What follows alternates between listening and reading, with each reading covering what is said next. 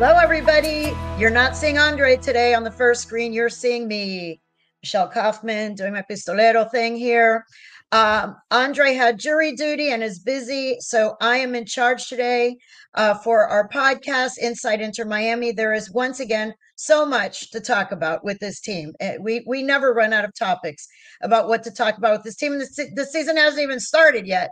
The season has not started yet. This has been, I can't imagine there's any other MLS team that has had this much to talk about in their preseason as this team has. We have a very special guest today, Simon Evans, who is the U.S. sports correspondent for AFP. I've known Simon forever, for a long time, from World Cups, from Olympics, from NFL, from tennis. This guy covers everything. And before we get started, and we do have so much to talk about, Simon, I wanted to have you just give our viewers and listeners a little introduction, a little bio into your background, and going back to, because I think your career is very interesting, going back to when you were a freelancer writing for the Rough Guides, and then where you've been since then. I know Reuters, AFP, you've spent time in Italy, in the United States. Give us a little run through of your fascinating career. No. Thanks for having me on, Michelle. Yeah, very briefly, I'm from England, the north of England, but I live here in Broward County. I started off my journalistic career in Eastern Europe. I freelanced around, mostly based out of Budapest, and did a lot of stuff on soccer in different countries like Romania, the ex-Yugoslavia, Czech Republic, and so on. After the 1998 World Cup, which I covered for Reuters, they decided to take me on full time, and they sent me to Italy. And I had 8 really, really enjoyable years covering the likes of AC Milan, Inter Milan, Juventus, and so on, and Ferrari, Formula One. I was Italian sports correspondent there. And then in 2007 was sent to Miami, covered a lot of soccer. Then we came across each other covering the tennis tournaments at Key Biscayne, as it was then, and moved on from that. Did a lot of MLS, did a cricket in the Caribbean, all kinds of stuff. And then after a while, a brief spell working for CONCACAF, I freelanced, worked for the Washington Post and the Guardian and different people, and then went back to England for 5 years, where I covered the Premier League and the Champions League for Reuters. And then about 18 months ago, just before Messi signed for Inter Miami, a couple of months before that, I moved and joined AFP and returned back to South Florida, where, I'm really enjoying covering sport and enjoying life down here again. Fascinating. It's amazing, all the things that you've covered and the perspective you have. And so before we get into the nitty gritty, what, as someone who has a lot of contacts overseas in Europe from all of your travels and all of your work over there, what would you say is the general perception right now of MLS overseas, and also the perception in particular of this team, of this club? I'm sure once David Beckham announced, there's been a lot, there's always been interest over there in this team because of that. But now with Messi and all his friends showing up, what would you say is the perception overseas to the league and to the club right now going into the season? Yeah, I think they are two quite distinct things, aren't they? I think the view about MLS and soccer in general in the States has changed a lot over recent years. I think you look at the amount of scouting that clubs in Europe do of MLS players now. They scout this league intensely. They're recruiting players from this league. We see, Petrovic in goal for Chelsea now, who was with New England Revolution last year. Many more kind of examples of that all across Europe. So the respect for the level of soccer in MLS has gone up massively since, when I first started covering the league back in 2007, when Beckham had just arrived, and it was clear there was a massive gulf in the standard. That's changed. I think people are excited. I talk to people who work in youth soccer organizations. They're coming over from England. It's seen that the boom before the World Cup is already happening. People feel like there's a lot of energy around it and a lot of opportunities. As for Inter Miami, people are very, very curious about what's going on with it. I think there's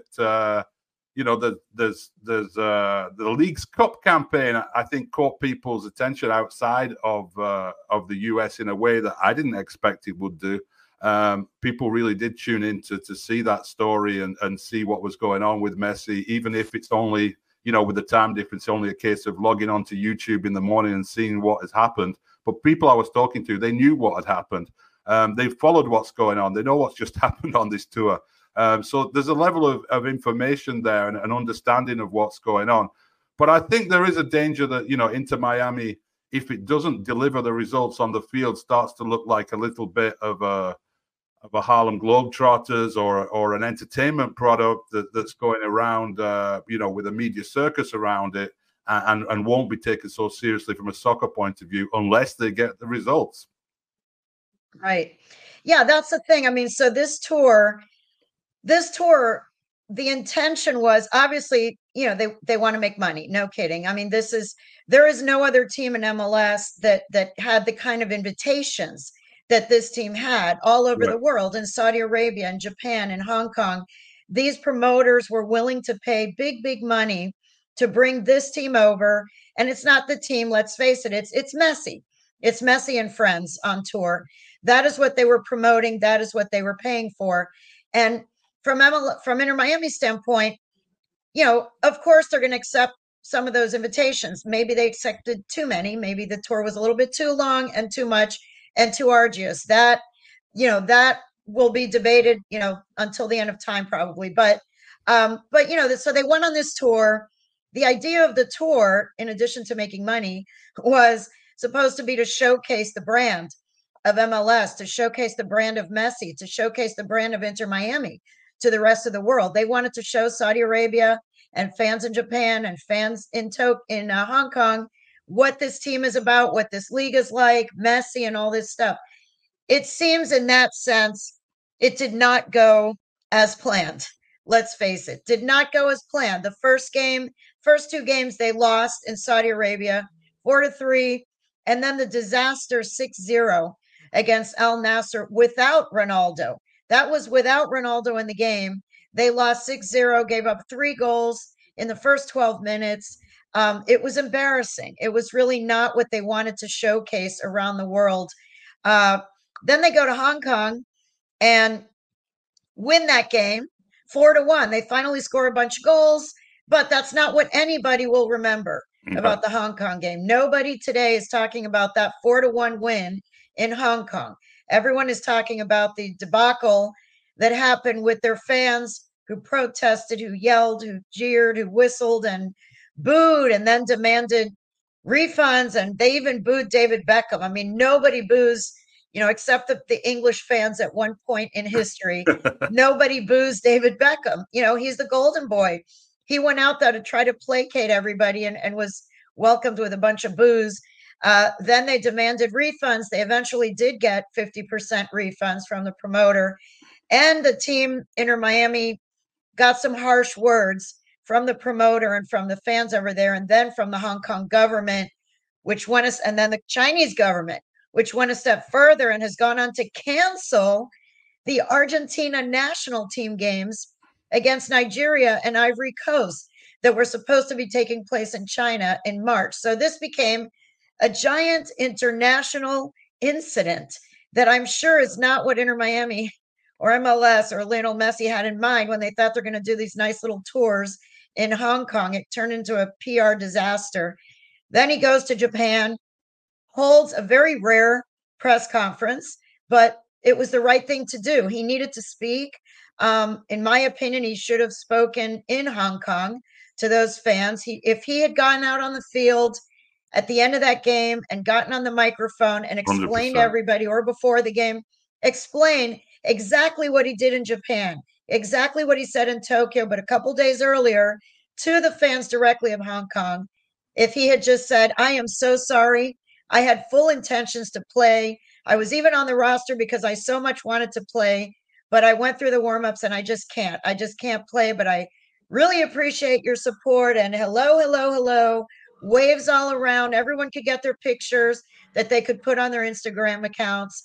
And I think that they would have avoided a lot of the mess that turned out happening. How do you feel about that? How it was handled? Absolutely. That's been my thought about it. It was a totally avoidable situation. So an injury is unavoidable in that situation. Not selecting him if he's not fit is unavoidable. These are things that just happen. But if you have a crowd, I mean, there was nearly 40,000 turned up for the training session the day before as well. So you've had an extraordinary level of commitment from those fans. Never mind the financial investment they make in those expensive tickets that really were similar prices to they are have been in the States as well. And exactly, just go out before the game. Just go out before the game, explain the situation, tell the crowd you love them, juggle with the ball a little bit, take some photos with some kids, do all that stuff, and the situation is maybe not resolved entirely, but there's no scandal, there's no outrage, there's no bitterness. I think it was that feeling that, actually that he did a press conference in Japan, just kind of almost rubbed salt into the wounds, really. So it was a mess from a number of points of view. I think the whole tour, to be honest, when it was announced, I think a lot of us looked at it and thought, that's a lot. That's a big, for a preseason. You want to balance that training ground work that you're going to do, getting all the drills in, getting your fitness up with a little bit of this kind of stuff, because there's obviously a business reality, as you said. It would have been enough just to do the Saudi part or just do the Hong Kong, Japan part. To do both of those, I think, because, they're in the situation, like we said, that they're starting their preseason now and they're behind the other teams now, really. In a real sense, they're behind in preparation. I agree fully. I think that the preseason in every sport, whether it's spring training for baseball or the NFL preseason games, where, those games, the starters are not, they're working on things. They're experimenting. When you're in the preseason, the teams are getting fit. They're integrating new players into the system, into the roster, and they have to work on things. They have to experiment. Should they do 5 in the back? Should they do 4 in the back? All of these things, those things in the past had always, and with every other team in MLS still right now, those things are primarily done behind closed doors on the training grounds. We in the media never get invited to any of those games in the past. We were trying to find out what was happening in those games. It was very difficult. It was behind closed doors. The teams agree, even when they scrimmage each other, other MLS teams, it was behind closed doors. They were not supposed to release any statistics or any of the information, because that is supposed to be training. That is preseason training, and nobody sees it. This club decided to expose the entire world to their preseason. 7 games over 5 countries. 7 games over 5 countries. When you count El Salvador and the game in Dallas, you're talking about 7 games in 5 different countries, and go to Saudi Arabia, and then go to Hong Kong, and then go to Japan. 24,000 miles of travel. Lionel Messi said it in Japan, in his own words. He was tired. He was tired. He said before that game, it's I'm very happy to be here in Japan. I've always had a great time in Japan, but I am looking forward to going home after this very long tour. So it was a lot of travel. These guys are not, some of them are in their mid to late 30s, especially the big stars that everybody is counting on seeing and paying tickets for to see these players. So to have them traipsing all over the universe in the preseason, and aside from that, from a PR standpoint too, you are showing the world your preseason games, which are sometimes ugly. They are not good games. They're not games that you want the public necessarily to see. And that's why most of the games are done behind closed doors. Like I said, you're trying things out. You're trying out new players who maybe don't get much playing time, and you want to see how will they respond. All of that was done under the glare of international TV cameras and crowds of 40,000 people paying $500 a ticket to see a preseason game. So, they kind of set themselves up in a way by doing all of those games overseas. And I agree, there's no way they're going to turn down all of the invitations. They have to pay the salaries of all these players that they've signed. That costs a lot of money.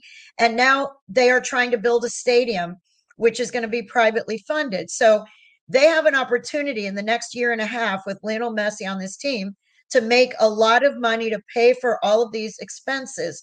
So I could understand a trip to Japan, or a trip to Japan/Hong Kong, or a trip to Saudi Arabia. One, not all of it, and not El Salvador too. I'm not sure how that got thrown into the mix.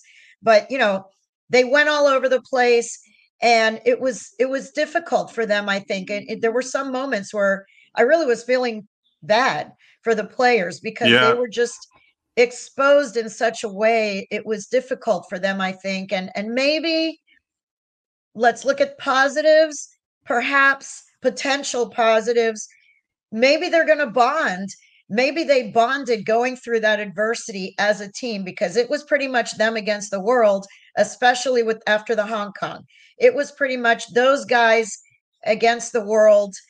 Maybe they will bond in a way that will be helpful to them during the season. And the other positive that I could see is that a few players like Ryan Saylor, Lawson Sunderland, and Yannick Bright, who came in for Sergio Busquets. Those are three guys who are not guys you would think have gotten much playing time, but they actually did quite well in the time that they played. They showed that they're at least capable of being on the field with their teammates and being effective. And so maybe that is something that the coaches got a chance to see them under the bright lights in very intense situations and see how they would respond. What do you think? Yeah, I think the bonding part of it as well. It's they're there in hotels all the time. A normal preseason training where if they were mainly being based in Fort Lauderdale, they would go to the ground in the morning, do their session, and go home. And you don't have that level of bonding that you get when you're having lunch and dinner together and breakfast, and you're in your spare time you're playing ping pong together or whatever it is, the video games in their room or whatever they do with their spare time. So that will have created a bond. Undoubtedly, it will have done. I think that could have been done in another way, obviously. And I think they should maybe look at these tours. I mean, I don't think there's any question that they're going to do these kind of things again, even though it has been so difficult. Because, as you said, the money out there for this kind of thing is a really easy way for them to recoup a lot of resources that they've already put into these players. But the time to do it is surely December, when the season's ended.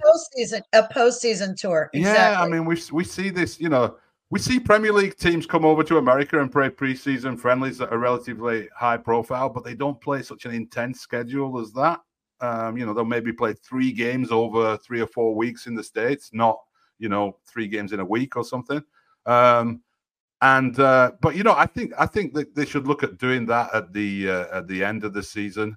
And maybe 1 or 2 lucrative summer games, with teams who come over from Europe and so on, or going to Europe and playing some. There are some possibilities there. But I think the big miss is, the preseason is about putting down the foundations. It's the foundations, yes, tactically and technically with how they're going to line up and so on, but that can always change. That can always be adjusted. It's fitness more than anything. It's, you talk to the coaches of the big clubs, that first week or 2, they're running and running. There's nothing modern or sports science about it. It's like you've got to get the miles in, I've got to get your pulse going.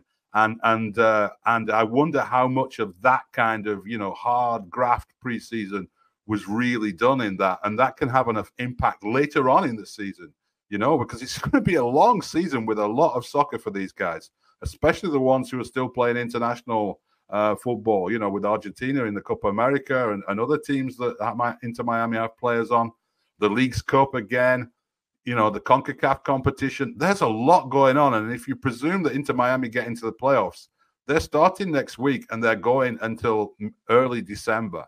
It's a long, hard season in a lot of hot, difficult conditions. You've got to be fit. And if they haven't put down that foundation now, they better start doing it very soon. Absolutely. You make so many good points. I mean, yes, it's a very, very long season. And with Copa America on top of, you're talking about potentially 60 games. The MLS season is 34 games. They could potentially play somewhere in the 50s and even up to 60 if they make a deep run in the playoffs. It's ridiculous to ask an athlete to do that. And so they're going to have Copa America in addition to Messi. You have Luis Suarez, will want to play for, and Diego Gomez with Paraguay, and Campana with Ecuador.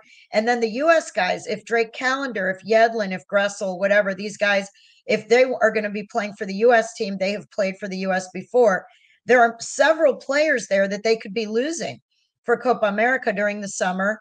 And in addition to that, all of the Champions Cup, like you said, the CONCACAF Champions Cup, Leagues Cup again, US Open Cup, it remains to be seen what the MLS teams are going to do with US Open Cup. They're probably going to play their backup players, not necessarily the starters. But still, it's going to be a grind for everybody on this team. Every single guy on this team, even the ones who are the second team players, they're going to have to do a lot of rotation. There is going to have to be a lot of rotation with this team. And Tata Martino, there's pressure on him. I mean, his biggest challenge, in my opinion, is going to be to figure out who to play when and how many minutes, because there are going to be the fans who buy tickets for every single Inter Miami game. They are going to want to see the stars, and they're going to want to see Messi, whether they're buying a ticket for a CONCACAF Champions Cup game, a Leagues Cup game, an MLS game. The season ticket holders this year are being charged double what they paid last year for the same seat. They're going to want to see wins, and they're going to want to see Lionel Messi and Busquets and Alba and Suarez. They are paying double the price for their season tickets this year. They're going to want to win, and they're going to want to see the star players, both. The people around the country that are buying tickets mainly want to see the star players. They don't care if Inter Miami wins. In fact, they would like Inter Miami to lose those games, but right. They want to see Messi lose in their stadium. So those fans are paying a lot of money, like the ones in Hong Kong did, and they have certain expectations, even though we know in sport, there is no guarantee when you buy a ticket for an Inter Miami game. You're not buying a ticket for a Lionel Messi concert. You are buying a ticket for a sporting event. And, you know, if Lionel Messi were Taylor Swift and she got sick, they would cancel the concert and they would reschedule it. They don't do that in sport because you're buying a ticket to see the team. And you will see the team, Inter Miami, but you may see Lawson Sunderland and Yedlin and Noah Allen and, you know, Campana, and you're not guaranteed that you're going to see Messi, Busquets, Alba, and Suarez. That is not a guarantee, but that is the expectation the fans have. So the big challenge for Tata and for this club is who's going to play when, how many minutes are they going to play, how are they going to navigate and manage a season that goes on, as you said, until early December. We are only in early February right now. We're talking about 10 months. You know, that's a really long season. That is a really long season. And with a lot of high expectations, the star players are in their mid to late 30s. It's going to be a challenge. It's going to be a real challenge for this team, figuring out who to play when. I wanted to ask you also, in the games, assuming that you watched some of those games that they played overseas. Unfortunately, yeah. What did you see? Yeah, I know, 3 a.m., 5 a.m. We were setting our alarms at strange hours. What did you see from the games that you saw, maybe from the last game, Japan, where in Tokyo, where Messi did get to play some, and Suarez? What did you see that you liked? What did you see that would concern you if you were a fan of this team? Well, what would concern me a little bit is it's kind of linked to the first point you made as well about, you know, these guys not being able to play every game, and that's got to be understood by everybody, including the fans. That number of games you're talking about there, you know, going up towards 70 games, you know, is Messi going to play half of those? I mean, that would be reasonable for him to play half of those. So, you know, that's the scale of what we're having to deal with here. And he's going to have to, things are going to have to be prioritized. And I think this is where, you know, linking into the performance thing, Tata's got to have like 2 or 3 different teams in his mind, I think. He's got to have the team that he's building that is going to be, I'm guessing they'll prioritize CONCACAF Champions Cup over MLS in the early part of the season, because you can play, as we saw last season, after such a terrible start, you can play catch up in MLS. You can, when the Copa America's over and everything else is over, you can throw everything at getting into the playoffs in MLS. They were too far behind last year. This year, I don't think they will be. But even if the early season form isn't great, you've still got time to catch up. So I would expect they would prioritize those CONCACAF Champions Cup matches when they come along. So he's got to have that team in his mind. What is my CONCACAF Champions Cup team going to look like? Who's going to be in it? How often do I play in the league to give it some momentum and to get them used to playing that way? Then he's got to have a version 2, which is the one that's going to play in MLS during the early part of the season, which sometimes will include Messi, sometimes it'll include Busquets, sometimes won't. So, does he then have a third team in his mind for like, okay, Leagues Cup is a block of fixtures. It's a month. This is what I'm going to do with that team during a month. So it's an extremely complex job he's got to do that. It's very unusual. Coaches in Europe don't have to deal with that. They have to deal only with a Champions League on a Wednesday and a Premier League or a Serie A on the weekend. And they do have those backup options. They rotate a few players in and out. But I think it's going to be more radical. It's extremely difficult for him. And I'm sure we will hear people saying, I don't know he doesn't know what the best team is. There's no continuity there. There's no momentum. There can't be. He has to have these different options. So I think it was important to see some of those younger players you mentioned. I think some of them had like baptisms of fire in some respect. Like I felt a little bit sorry for like Noah Allen, who did a lot of good stuff actually, but he's thrown in there against, let's be honest about these Saudi teams as well. They were on a level of a pretty good European teams. Yeah. I know it's Saudi. Oh, those are the best teams.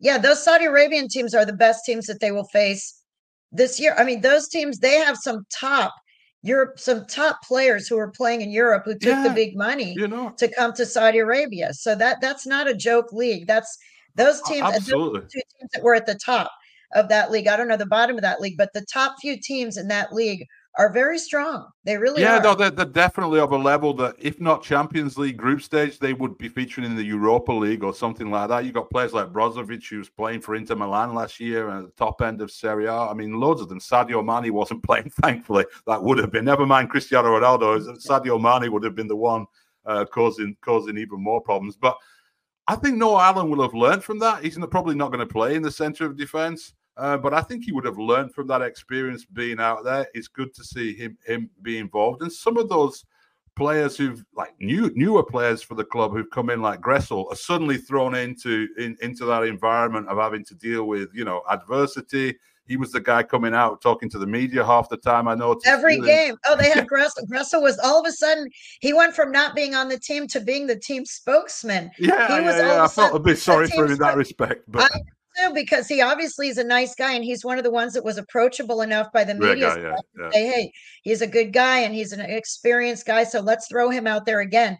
But I mean, this guy, he barely knows the team himself, and he all of a sudden became the spokesman for this team. But he did, like you said, he had been playing for Columbus before, and he mentioned when we talked to him before they went on the tour, when we got to meet him, and someone asked him, how is it different so far? Your 1 week that you've been here in training, how's it been different? He said, this is different.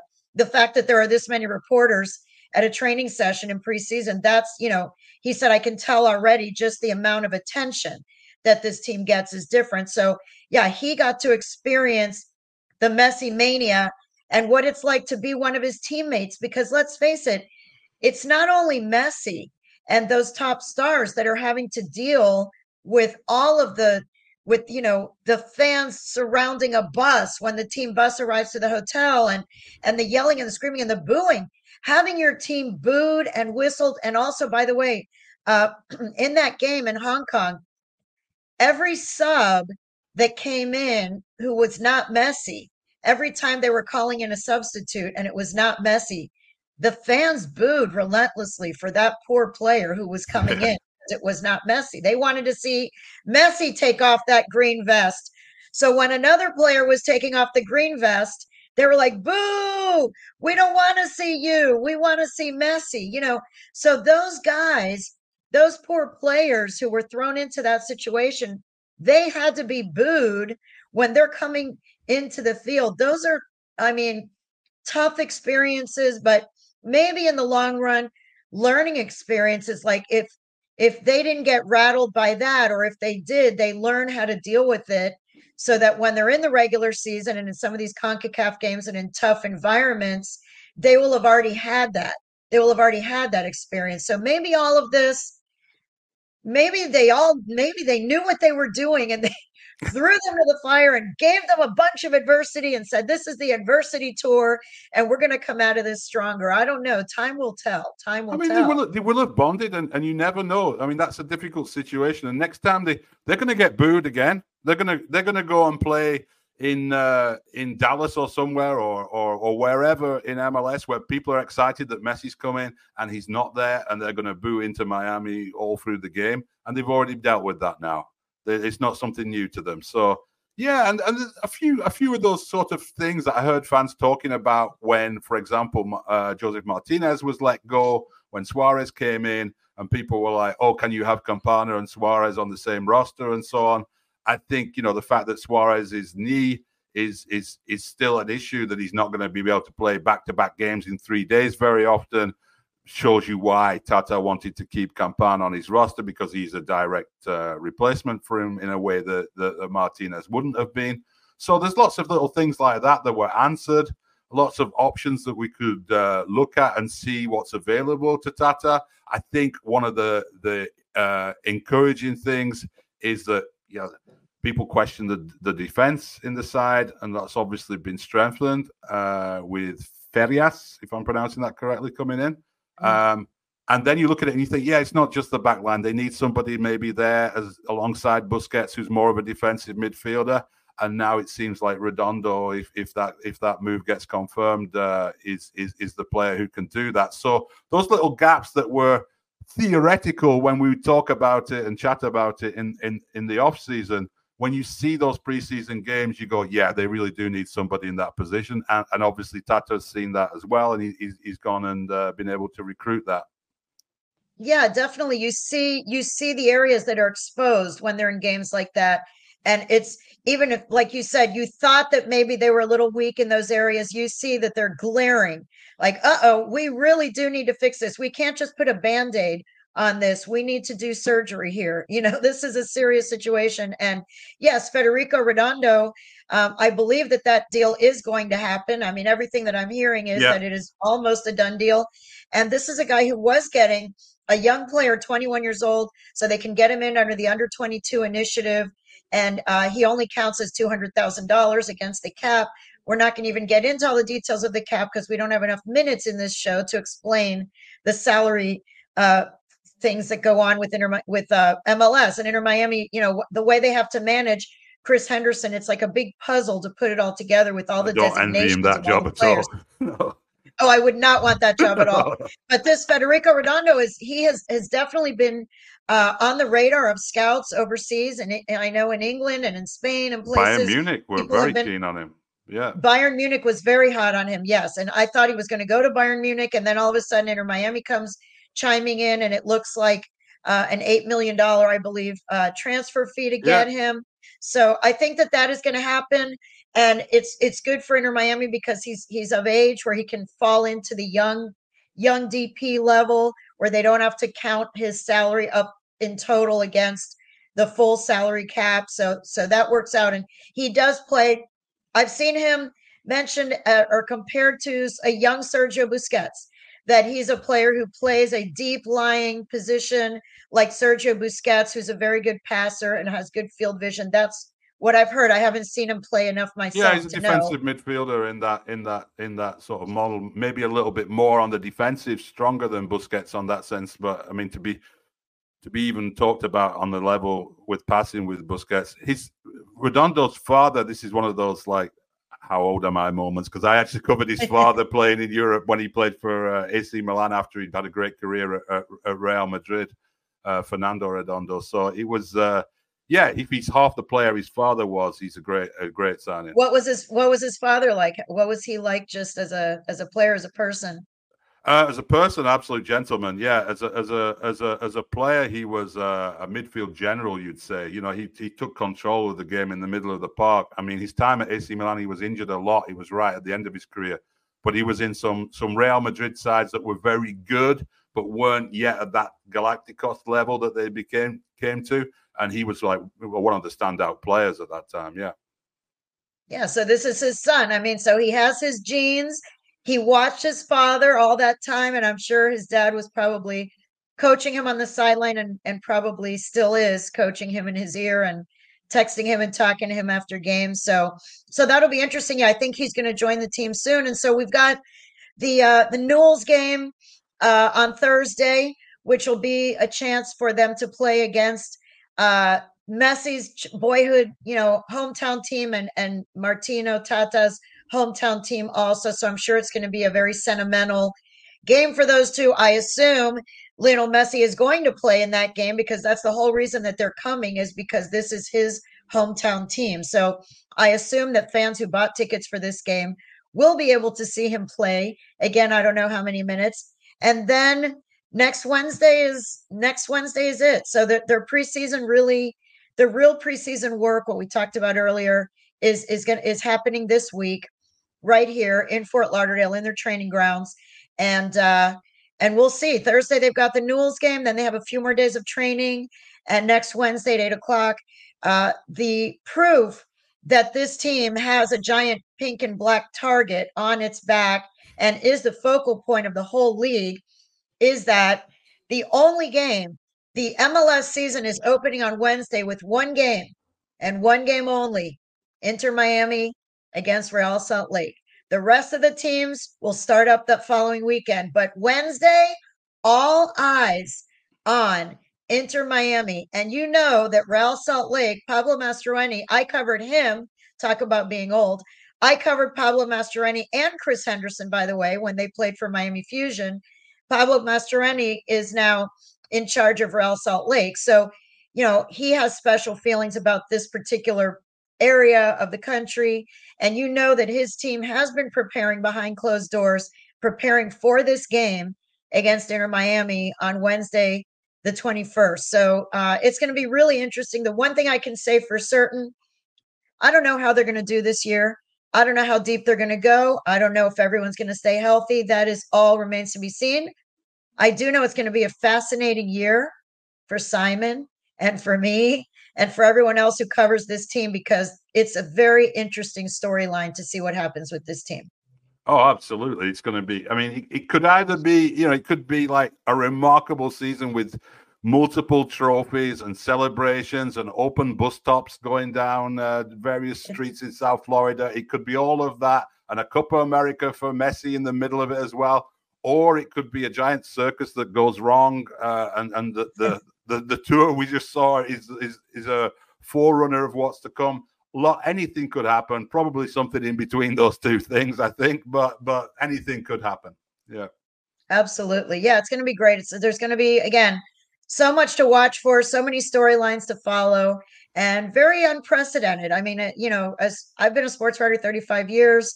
This is a new one. This is a new one for me, this type of team. I mean, I've covered a lot of different types of teams, but this is going to be an interesting new storyline. So I want to thank Simon. You've been a fabulous guest. It's been so interesting to hear your perspective. You know the team, you know the game so well. And I do this, to sign off. This is the Pistolero, which he has not gotten to do yet very often, just one time. So we'll see how many of these he gets to do during the season. But for everyone who is watching, who's listening, who's tuning in to Inside Inter Miami, we really appreciate you continuing to follow the show. And, the season is about to start. We're going to be here every single week. We'll have a lot to talk about. So please keep tuning in. And Simon, I hope that you will come back numerous times as the season goes on. Yes, it would be great to hear from you all throughout the season. So thank you so much, Simon. Thank you to everybody who's tuned in, and have fun enjoying the show. And we will see you again next week.